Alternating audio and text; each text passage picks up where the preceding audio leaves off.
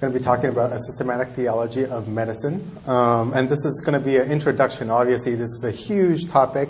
And this is to provide some sort of a framework or a meta-discourse of a lot of what we talk about, I think, at ASA in terms of science and faith, but specifically within medicine. So hopefully this will be going through a lot of topics really quickly, but hopefully it will help you to provide a framework as you think about these questions.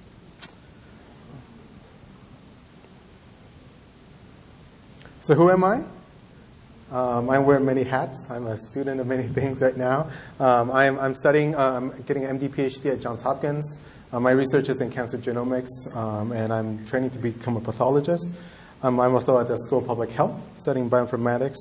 And as well, I've had great interest in theology and pursuing an MAR at Reformed Theological Seminary. So that's where my background is coming from. A lot of my thinking of my theology will come from a Reformed background. And the label I give myself is scientific and medical doxologist. And that's like the framework I like to give all of us, is that we call ourselves not first and foremost, not by our occupation, but our calling of God to praise Him. So I like to call myself first and foremost a doxologist. Stealing this from J.I. Packer, who says, theology is for doxology. And he actually sings the doxology before every single of his classes. So I think biology is for doxology, right? Chemistry is for doxology, and pathology is for doxology. So I think to frame even this discussion, to think of us as believers, as Christians, as first and foremost not as a doctor or a biochemist or engineer or a lawyer, but as someone who praises God, as a doxologist, and to throw our adjectives in front of that. So my discussion is going to be split up in three parts. The first part is a little bit sort of prolegomena, discussion about why we should do this and how we should do this in terms of thinking about a systematic theology of medicine. And then we're going to go through some topics. I know I put in a lot of topics here, and I'll only go through some of them, and hopefully this will sort of spark your thoughts. And maybe you'll think more about it, and this will be further discussions, and then we're going to provide some concluding remarks. So in order to talk about a relationship between systematic theology and medicine, it's important to think about these two fields in independence and see how they overlap in themselves. And often this is, when we talk about a relationship between science and theology or science and faith, there's sort of the four metrics that people talk about, whether people have framed it in different ways, or whether in terms of Richard Niebuhr's language of antagonism, of Jesus of culture, of Christ and culture.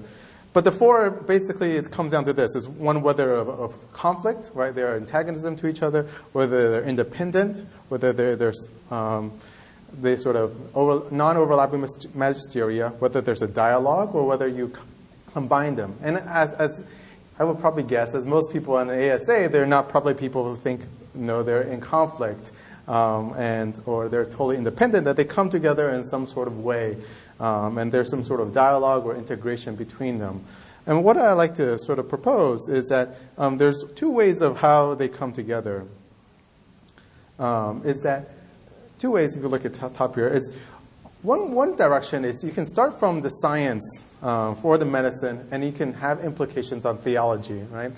You have doing different discoveries on science, then it will influence how we think about sort of the world that God has created for us. For example, like us learning about the Big Bang makes a lot of sense. Theologically, we know about it, but it's like, oh, wow, scientifically, we now have a basis of understanding sort of the Big Bang or how sort of the methods of God's creation. But another way of thinking about it is not from the science to the theology, but starting from a foundation of a theological foundation and then building towards the science. And that's what I'm trying to sort of propose today. And these are different ways of engagement. And you can do it in all different ways. And this is one way to start from the theology and go to the science and what the implications of that. And it's important when we think about these things is when we start from a theological foundation and we talk about science in the public square, you can't sort of go to your congressman and says, you know what, we shouldn't do abortion because the Bible said so. Within the church, it's a totally valid argument. As Christians, we can totally do that. But within the public square, it requires more of a natural law discussion. But what I'm going to be discussing here is we're going to be discussing things from a theological background. So we're going to say, because God has said these things, how then do we think about science? So there's a forum for public square engagement, but I think my talk is going to be more of how do we discuss this about science and medicine from within the church. The important thing is, no matter what faith background you come from, everybody comes from a different sort of foundational presuppositions and principles, often called a worldview. This is a very common idea that people talk about now. Everybody has a worldview. Everybody has thoughts of which they operate, a framework from which they think about things, whether it's about origins, about creation, about life. And it's important that when we come to medicine, we all bring in our worldviews as well. So then we can think about, if we all do have a worldview, how can this worldview be biblically informed? And more specifically in our topic today is more systematically, theologically informed, and how to apply theology to all life. And I think many of us have heard Abraham Kuyper's famous quote, there's not one square inch in the whole world which Christ did not point to and say, it's mine. And that is no exception from medicine. Right? Although in the public square we talk about medicine, we probably have to talk about sort of natural law arguments. But within the church, there's a deep theological foundations of medicine, and that's what I think I'm going to discuss today. So what is medicine? Medicine is actually a very, very big topic, and it has very, very big implications, and obviously we're going to cover all of them. Medicine is there's sort of your bread and butter medicine when you think about sort of the doctor and the patient, right? The physician-patient relationship. And that's often considered as medicine. But it's much more than that when you think about medicine. There's daily health and preventative medicine, which I like to call boring medicine or non-sexy medicine. It's, when we talk about, doctors saving lives and, all the exciting things or people getting ill, but what is actually really important is what occurs in the day-to-day. Right, of your diet, of your exercise. And sort of the Bible has a lot of things to teach us about that. Not only in terms of on a smaller scale, but on a larger scale in terms of public health, and in terms of medical systems, right? That's all included within medicine. Medicine also includes the whole biomedical research community, and there's definitely biblical foundations for that.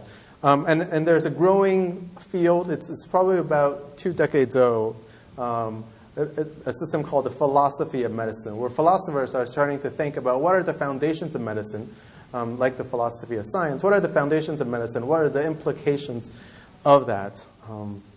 So this is a big topic, and so the scope that we're talking about.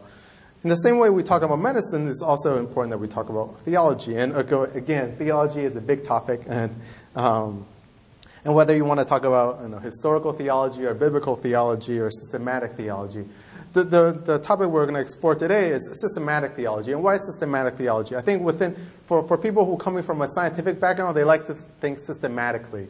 So other theologies, for biblical theology, for example, is talking about what the different books of the Bible teach us about what the specific books of the Bible teach. But where systematic theology takes topics and says, what are the whole canon of Scripture teaching us about a specific topic? On the topic of Christ would be Christology, and the topic of God would be theology proper. So to take these already established categories that have been around for thousands of years, and now let us apply them to science and medicine. And we can think about how that works. I mean, even today, this morning, the speaker today talked about, for example, Imago Dei, which comes from biblical and systematic theology under the theological anthropology. So a lot of these topics we talk about within the conference and within our discussions actually comes from these fields. And I'm just hoping that to provide a framework as we think about these things.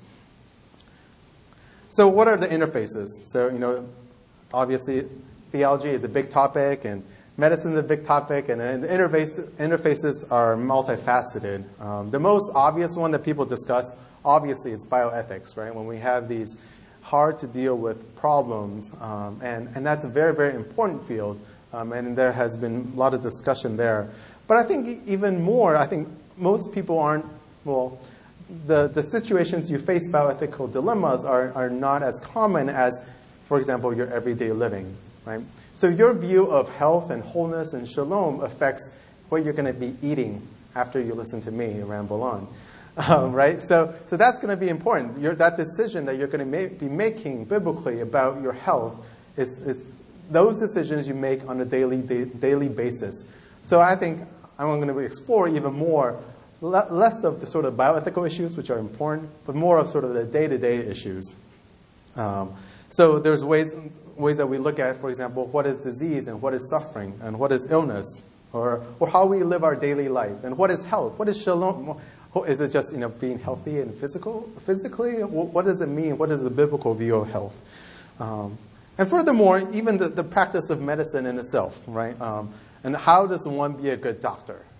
Does it just require lots of expertise in terms of knowledge? Or what does it look like to be a good doctor? And even more in terms of public policy, in terms of healthcare systems, right? We have this huge healthcare debate. Are there biblical foundations to that? So those are all huge topics, and as I said, these are going to be sort of overviews as we discuss them. Okay, so the topics of systematic theology we're going to explore. So these are some of the topics of systematic theology: epistemology, theology proper, anthropology, Christology, hematology, soteriology, eschatology. A lot of ologies and a lot of fancy words. You can sound smart by saying them.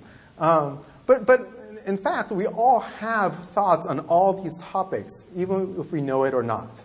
For example, epistemology. Epistemology is the study of knowledge, of what we think is true or not. And for example, when we think of epistemology, there's a very sort of naturalistic scientific way of thinking. A thing is true only if we can prove it scientifically, right? But there's a biblical sort of epistemology that we can think about. There's ways of looking at all these topics, whether it's what we think about God, what we think about anthropology is about man and woman, what we think about Christ, what we think about sin, what we think about salvation, what we think about the future and last things. All these things we already have. We think about these things, but they're just not organized in these categories. And this is just to provide a framework. So epistemology, how does epistemology rule in important for us as we think about medicine? So epistemology, we know that God has revealed himself in terms of two types of knowledge. There's natural revelation and special revelation. Natural revelation is what we receive, right? The heavens declare the glory of God, right? All these things that believers, non-believers are able to see very clearly. But even more, as believers, we have special revelation, which is the Bible. And the Bible provides us a good resource of knowledge to go from. And like I said before, there's value to going from the science, then to help think about our theology. But there's ways to think about, what? We know these things from the Bible. Then how do we think about them in terms of science and medicine? So what is very, very helpful about special revelation is it provides two very important foundations. First is the epistemic foundation, and then secondly is the moral foundation. There's many, many more, but these are two important think about in terms of science and medicine. Epistemic foundation is, where is knowledge? How do we know something is true or not, right? And that's within a huge debate between, I think, deists and atheists and theists. So we think about it like what is true, what is not, what is valuable knowledge. And the Bible teaches us that, not only is there special general revelation, but there's also special revelation, and we can derive knowledge from that. And so the fear of the Lord is the beginning of wisdom, and how the Bible is effective for that knowledge. But even more, there's a moral foundation, which is very important not only in the everyday, but often comes up in bioethics, for example, right? Bioethics people always discuss, should we do situational ethics? How do we know it's right? Should we say what's the best for the environment? Should we know it's best for the father, for the mother, for the child? What do we know is right? Is there a right and wrong at all? And is there a foundation? Should we just decide? And the Bible says, no, there is a right and wrong. And furthermore, the Lord is the ultimate metric of right and wrong. And that there is such a moral foundation that is possible. Because a lot of philosophers end up sort of throwing up their hands and says, it's all relative. You're right, my right. Let's you know what, you can decide whether you want to abort or not, and I can decide, But I think from biblical principles, we can see that there is a moral foundation, and there is value in terms of seeing that. I think that my time is actually quickly going out, so I'm going to just go through the other topics quickly. Understanding of theology proper.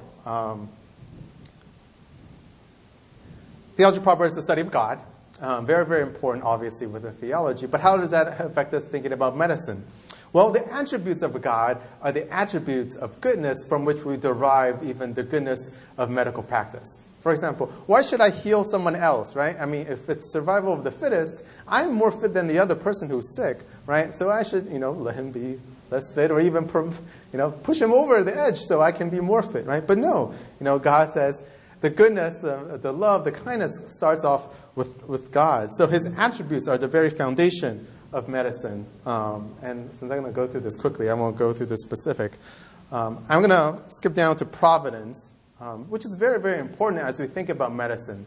Because, for example, in terms of theology of Jehovah's Witnesses, for example, they don't want to do any procedures that involve bloodletting and transplantation, or people come from a more charismatic background think that God's healing is only through miraculous healing. But we know that God works in ways that's not necessarily purely miraculous, right? The Lord is a ruler over the dice. The Lord is rule over the weather. Just because we know the water cycle, evaporates and drops, doesn't mean that we say that God is not in charge of the climate and the weather. In the same way, the Lord uses medical systems. And for us to understand the providential of rule even within the medical system is very, very important. As we think about healing and prayer, and should we just pray and not go see doctors, or should we... or should we actually go and see doctors? And these are, I think, providential rule is very important as we think about that. And thinking about God as creator as well give us humility as we approach the human body. And as the last speaker said, right, if you look at the human body, its complexity is baffling, and how everything is in immaculate control. And 1 degree of temperature difference, you have a fever, and it's different. So for us to approach medicine in a posture of humility and in a posture of seeking God in that, I think is very important. I think because I'm short on time, I won't go through the other topics. And as you can see, I think there's great value of the church of teaching its people not only sort of our daily living, but in terms of thinking about systematic theology. So I'm encouraging everybody to go home and purchase your systematic theology. Read your Berkhoffs or Calvins or read your Wayne Grudem's, and this actually has a great influence on how you practice all the fields you're in. And today we're talking about medicine. So I'm going to provide some concluding remarks about this. So the important thing is, right, people always talk about sort of the theology of work people who want to think about theology of work, talk about this phrase, connecting Sunday to Monday. And that's very important, I think, especially important for scientists and for people involved in medicine. Because, you can go worship God on Sunday, and then on Monday it's like, as if, you've never, you don't practice as if you're a Christian, or how that does not influence your view. And in fact, it does influence it, and it does influence it in explicit ways and implicit ways. I think as a Christian, our behavior, and whether you're a physician or a scientist, in terms of your social conduct, for example, is already influenced greatly. But my challenge is not only to how you live as a person, but even in terms of your intellectual pursuits. How can they be grounded by your understanding of theology, of the Bible?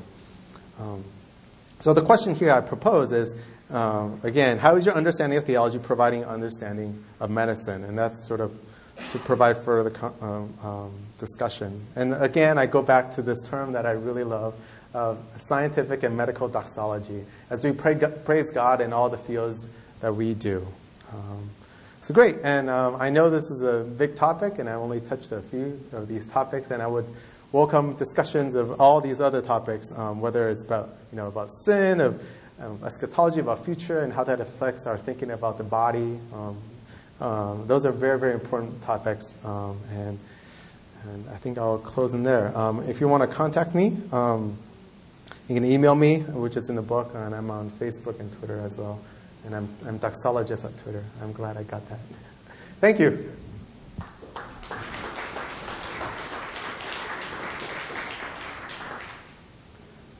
Any questions? Yes. As you go about this study and you're making discoveries in medicine, is there a particular kind of question that's better suited to pursuing one of these various ones, in terms of eschatology, for example? Are there questions that are better suited to that pursuit? I think probably there would be topics that would be easier to discuss, but my premise is that I think all these topics is going to be relevant. For example, you mentioned eschatology. I'm going to take this. So people think about eschatology, last things. What does that have to do with medicine? I think that is very important as we think about we live in a world of the already not yet. Our body, although we have been saved by Christ, we're not yet in heaven. So we're not thinking our bodies as the end all and be all, and we're looking towards the new heavens and new earth. And I think our understanding of eschatology would change us as we think about our behavior as a patient, for example. We won't, necessarily want all the last minute state of the tests and the state of the procedures, because we know, this is not the only life that there is, and we're looking for the better life and the better future of the world. So I think even eschatology, as sort of obscure that is, as a theological discipline, and you try to apply that to medicine, I think it all works. I think there's a web of theology that all interconnected. Yes.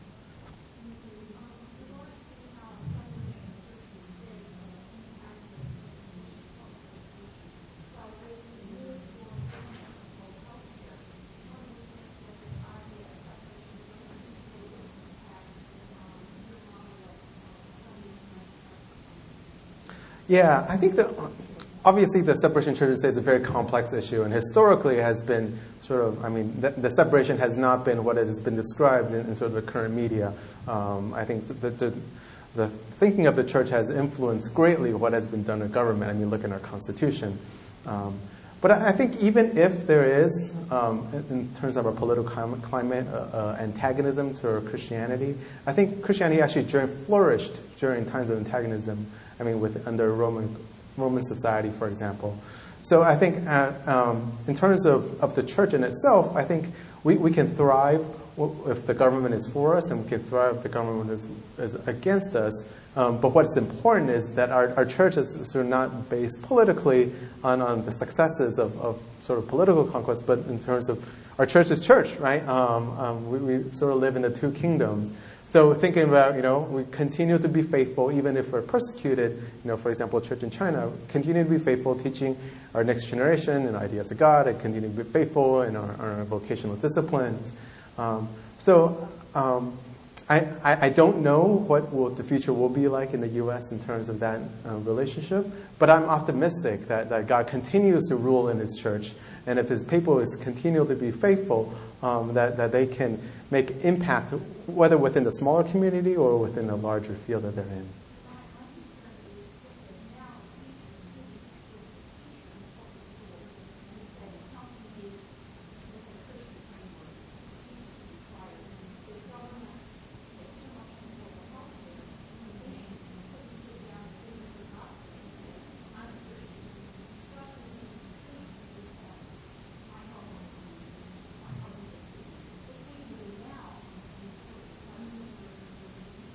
Yeah, I think there are a couple issues. Whether the church should be whether government with healthcare, huge topic, right? And I think from a reform perspective, I would encourage readings on sort of Abraham Kuyper and thinking about sphere sovereignty and small systems. But even if we're, I think, persecuted within the public education or within the public healthcare system, I think the family as a unit will continue to be strong within the Christian circle. So whether if our public school teachers don't teach, us as parents, well, I'm not a parent yet.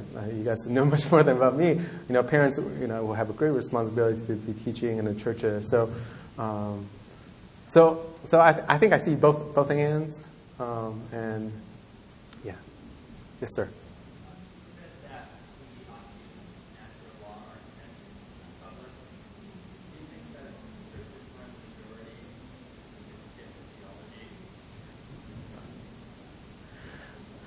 I think one of the main tenets, I think even the founding of the United States, of our country, I guess I'm naturalized now in my country too, is that, right, there's religious freedom. And I think what's very important that differentiates Christianity from, for example, Muslims, we don't have Sharia law. We don't have a theocracy. So our arguments ultimately in the public square is not going to be theologically, purely theologically grounded. I think it's theologically informed, and all this is very theologically informed, and I'm encouraging this. But it's hard to say that to a non-Christian, to say that even though you don't believe this, we're going to push this on you from a Christian perspective. I think from within Muslim countries and Sharia law, their theology allows for that. I think within Christianity, we're sort of I think the scriptures teach less of a theonomy or a theocratic rule. But I think ultimately, all of knowledge is God's knowledge. And all of what's taught to us in Scripture will be what makes most sense in the public square at the end. So even if we don't end up sort of going to the Bible and saying this is because the Bible says so, I think it'll become obviously true in some sense, right? I mean, for example, so there's the sort of, people talk about the law of the stop sign and law of the fire, right? A law of the stop sign is that the city council can decide that, we're going to say that the stop sign, you have to stop at a stop sign or we're going to punish you, right? If they don't stop at a stop sign, and they can change that all the time. But the city council cannot say, we're going to now outlaw fires to burn and hurt people, right? So the natural workings of the universe is not something sort of through human legislation. So a lot of the workings of societies, I think, will be even clear in terms of our arguments through natural law perspectives. So does that answer your question? Yes, sir.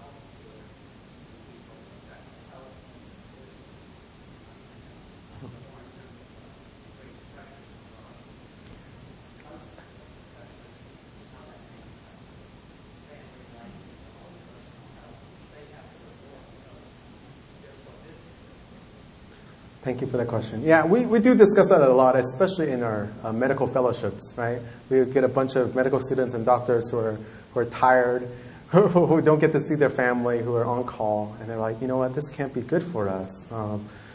So yeah, there are discussions more within Christian circles of how, for example, medical training is sort of currently not optimal in its design. And actually, there's a good book that's often referred to for medical students or for physicians, written by a physician, Dr. Swenson, called Margins. I don't know if any of you read that book, right? That's actually written by a physician because he worked so hard. He's like, what, I'm going to do part-time, and he's going to be holistic. So I think there are some discussion, but those discussions are less within the sort of science and faith or the bioethics community and more within sort of the Christian living.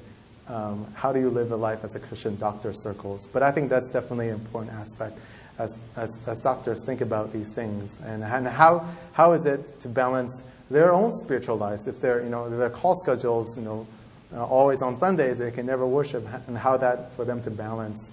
Yeah. Thank you. Yes, sir.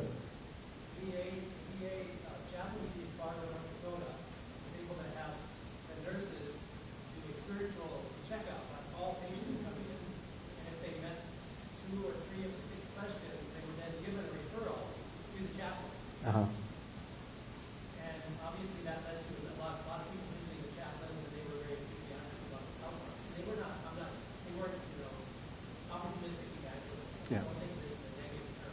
Yeah. how do you feel about that and the integration of medicine and theology? I mean, that's definitely one aspect of that. Actually, within the regulatory agencies of medical health, or HIPAA, for example, actually mandates a taking of a spiritual history for each of your patients, at least to understand their background, where they're coming from, where their systems to support. So that's actually mandated there, and I think we do discuss to a lot of doctors saying that, you know what, not only are you suggested as a Christian to do that, but you're obviously even mandated to do that. So there are many studies that do that. I myself actually did a study offering patients' prayer. So it was a quick 4-question questionnaire. Whether they have a faith-based system, whether they have a system of support, what religious background they come from, and then the last one was more personal, whether they're willing for their doctor to pray with them. And from my research, actually, all but one person, I think, out of sort of the 40-some that I did, rejected prayer, including the atheists. Like the atheists who are sick, pray for me. I don't believe in God, but pray for me. So people, sort of from my sort of small sample size of 40, that has been, people, and when they're sick, they're no longer having these sort of false premises that they run the world and they're in charge of everything. They now realize their mortality, and they're asking often bigger questions, and those are, obviously we shouldn't use that to sort of take advantage of people who are sick, but we minister to them in that way. Any final questions? Great, thank you very much.